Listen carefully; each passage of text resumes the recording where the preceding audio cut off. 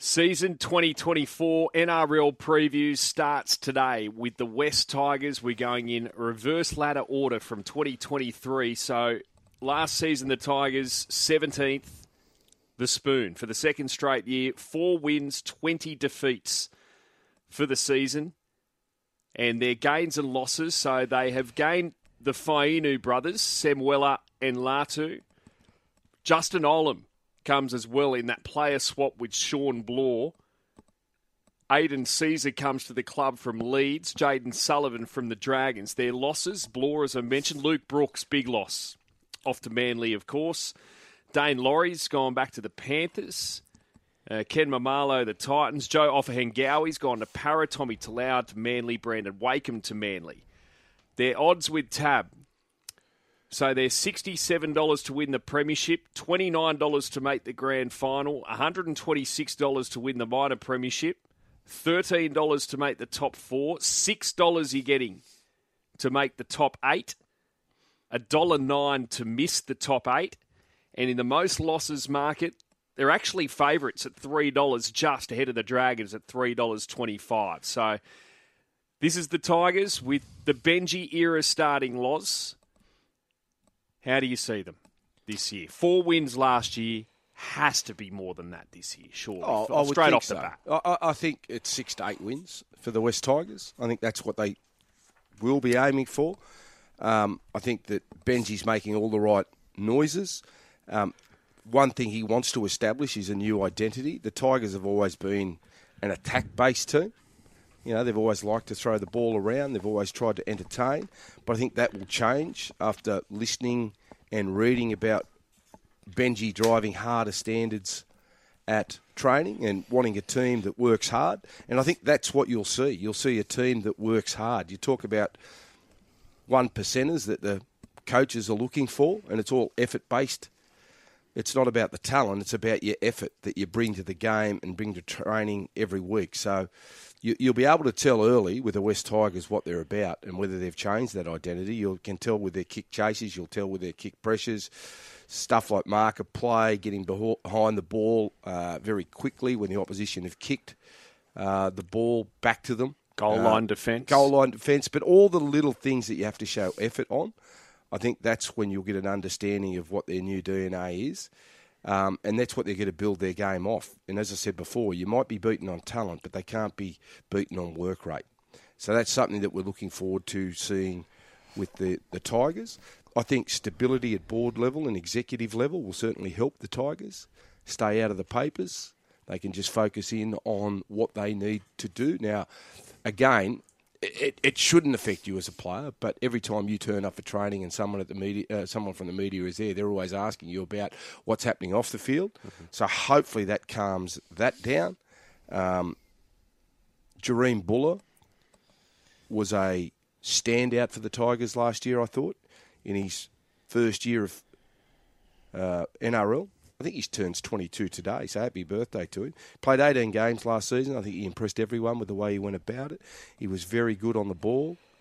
Defensively, still got a few things to learn, but put himself in the right position. He wasn't afraid to attack the line. His support play was good. He liked to play through the middle and on the edges. So there's a lot of talent there. Justin Olam coming to the club brings that experience, and he's got a bit of a point to prove after having a disappointing season with the Melbourne Storm last year. He brings communication, and he also brings a bit of aggression and experience to the outside backs, which I think they were missing last year. And you look at their forward pack on paper, you know, you've got Appy there, you've got Clemmer and Utukamanu, who's a very good young front rower, Isaiah Papali'i, Johnny Bateman is in the back row. So they've got the ingredients of a very, very good team, in a forward pack, I should say. But then they've got some young guys that we don't know what their ceiling is. We don't know someone will jump out of the ground, or if someone will jump out of the ground. The halves will be a big decision for Benji, who he goes with there. I'm assuming Aidan Caesar will be one, and possibly Bud Sullivan. But there is a lot of raps on the young Latu Fainu.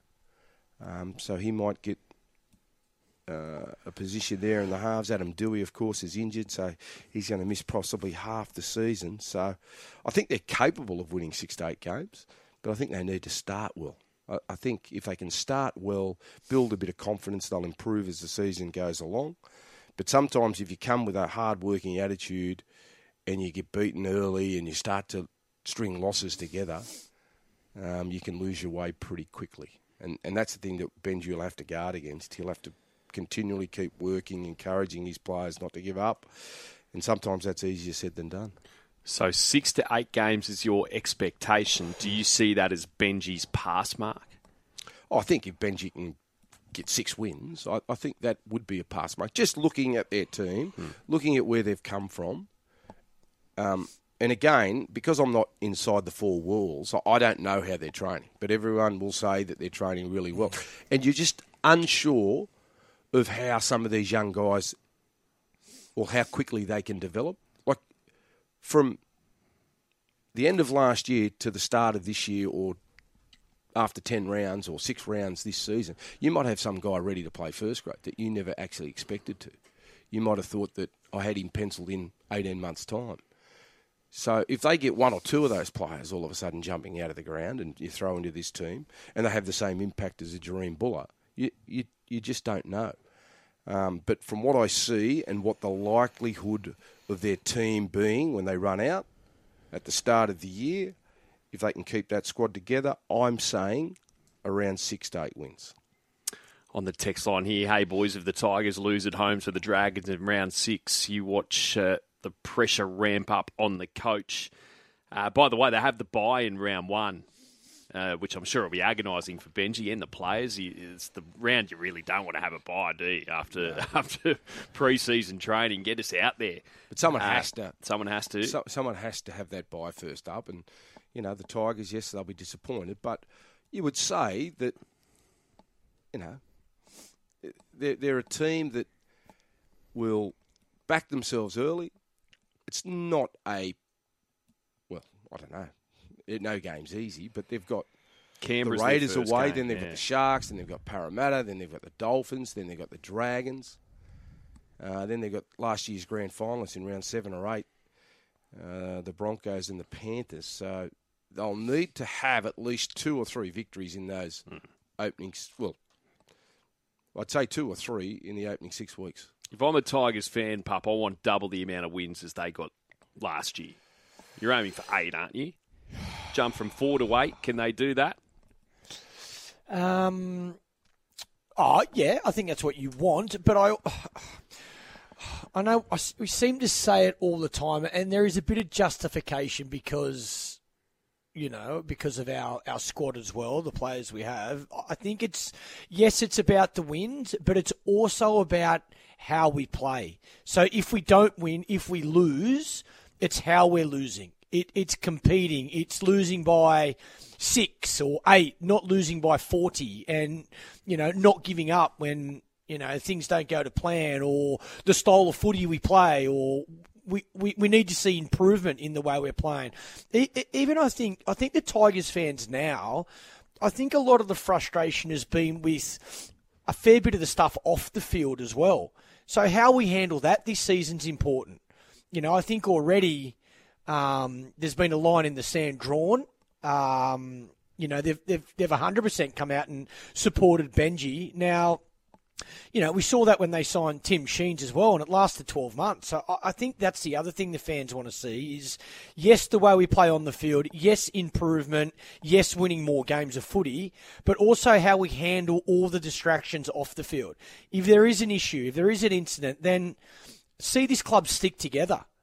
So if we're going to back Benji, then have the courage to back him, no matter how much media criticism there might be. I think the Tigers fans want to see that as well. Lots of betting options just looking under tab futures. If you go into NRL futures, you can do a futures multi. For instance, you can choose, say, Tigers to make top 8, put it into Roosters to make the top 4. Gee, that's getting $12.60 if you're a true believer. And for the absolute tragics, I just came across here as well on the Tab website, there's even 2025 West Tigers futures. They're obviously our bookies have put some markets out there for the Jerome Luai arrival in 2025, and they're $1.75 to make the 8 in 2025. Well, here's a trivia question. Who was the Tigers' first win against last year? Oh, can't remember. I honestly cannot remember. Penrith. Was that it was too. Was that the game in Bathurst? I don't know, but I'm just looking through their results here because I wanted to see how they started last year.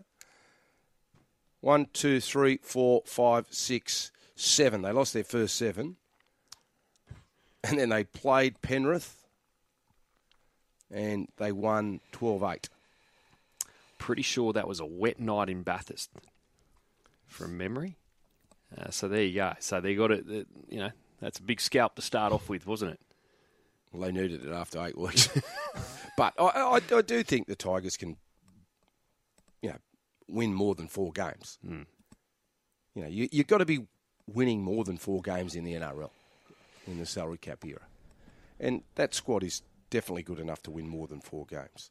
But they'll need to start well, and I think they can. I just can't see them winning 3 wooden spoons in a row. There's more stability at the club. They seem to be happy. They seem to be thriving with Benji there as coach. So I'm optimistic. There you go. I'm optimistic that they can win 6 to 8 games.